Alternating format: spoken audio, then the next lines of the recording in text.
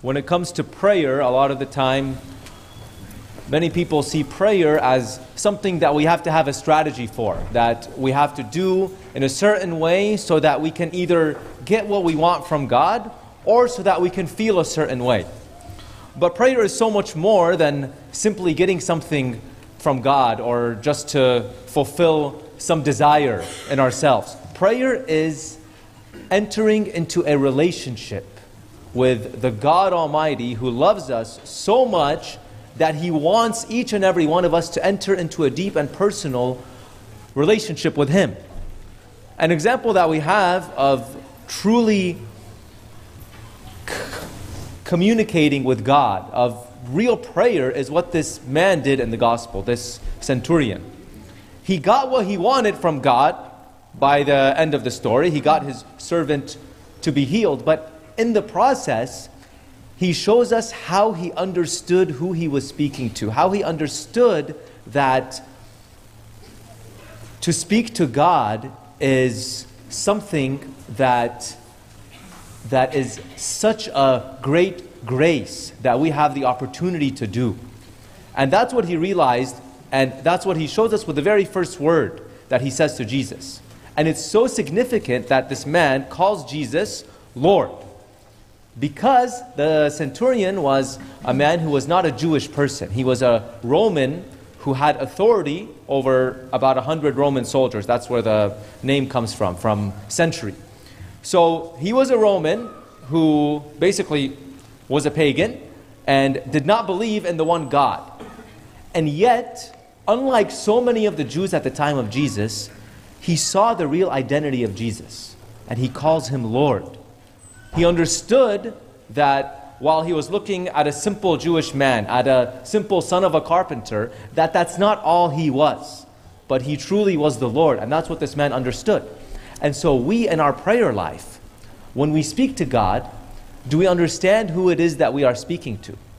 Do we see God as just another person in this world, like any other type of relationship? Or do we understand that Jesus is the Lord of heaven and earth and wants to be the Lord of our life?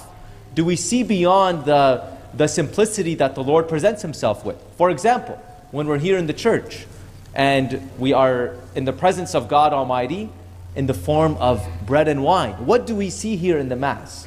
Do we see with just human eyes? Do we see with very simple understanding that this is just bread and wine? Or do we see, like how this man saw, beyond just the physical appearances? Do we see that it's more than just the physical appearances? Do we see that this is actually God Himself who came down into this world and wants to be with us? When we pray, how do we address God, and what is the spirit that we address God in? So the first step toward having a good prayer, according to the way that this man approaches Christ, is to first understand who it is that we are speaking to. And the second thing is to understand who we are, because that's what this man understood. He had a very high social status, and he had a lot of power, as he expresses here. He had so much power, and yet he said, I am not worthy for you to come under my roof. How are we when we pray? Do we tell God, I'm so good, I come to church, I pray every day, I give to the poor, and I do this and that, and so because of that, I deserve for you to do for me exactly what I want? Is that how we pray? Or do we pray like how this man did? Do we plead to God with a true sense of understanding of who we are?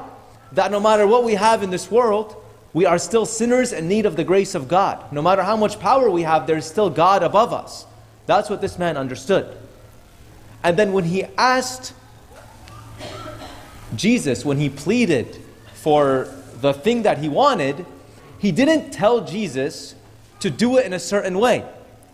At the very beginning, when he first came to Christ, he simply just says what the problem was.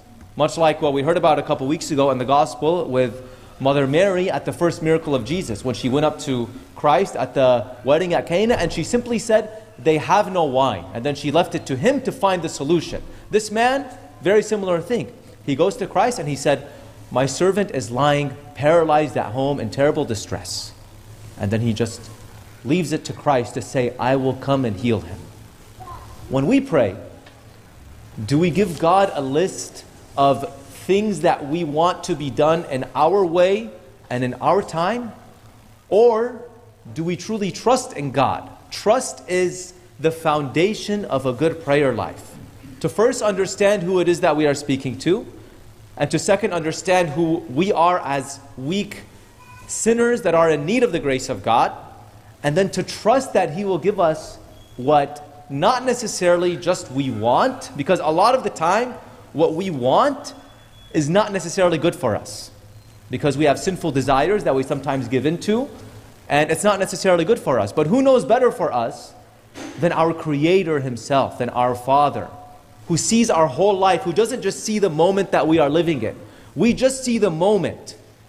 We just see the one person that we're talking to, or the situation that we are dealing with. But God sees the whole picture, and God knows what will be best for us. Do we know that God knows that? Do we trust that God knows that? And will we say, Lord, like how the Lord Himself taught us, let your will be done. Let your will be done, and I trust in you. And we present the Lord with how we feel, like how this man did, with whatever is on our hearts. I'm in terrible distress, and I need you. I don't know exactly what I need, but I need you to show me. And so this man was blessed to have the Lord Himself heal him. And it was because this man trusted in the word of Jesus. He trusted in just one simple word from the Lord. Prayer is not just a one-way conversation, because then it's not a conversation. Then it's not a dialogue, it's a monologue. Prayer is not us giving a speech to God. Prayer is, like I said at the beginning, it's a relationship. And so then what does that mean? It means that it's not just our word. What does this man say? Say the word and my servant will be healed. We have to listen for the word of the Lord, and that has to be the foundation of our life.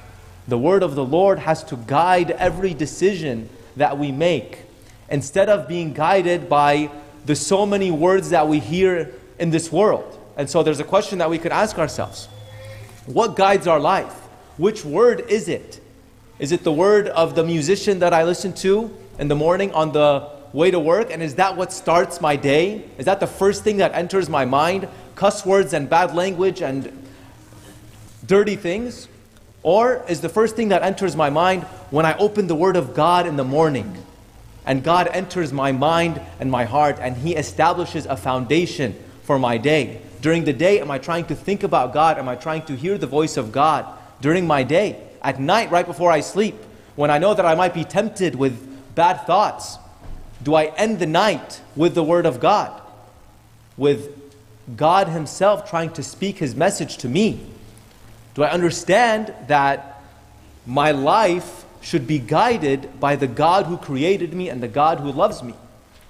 This man, although he was apparently from the outside, from the surface, apparently he looked like he was so far from God, and yet he had so much faith to the point that this is the only time in the Gospels that Jesus, for one specific person, says that the Gospel says that He marveled.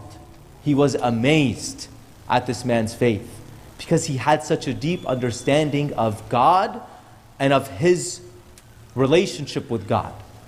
And so, brothers and sisters, as we meditate on this Gospel and as we try to enhance our prayer life so that we make it more deep, it's an opportunity for us to think about how we actually pray in our lives and to try to make our prayer life better. And we have a great opportunity starting not tomorrow but next Monday, which is the first day of Lent, Soma.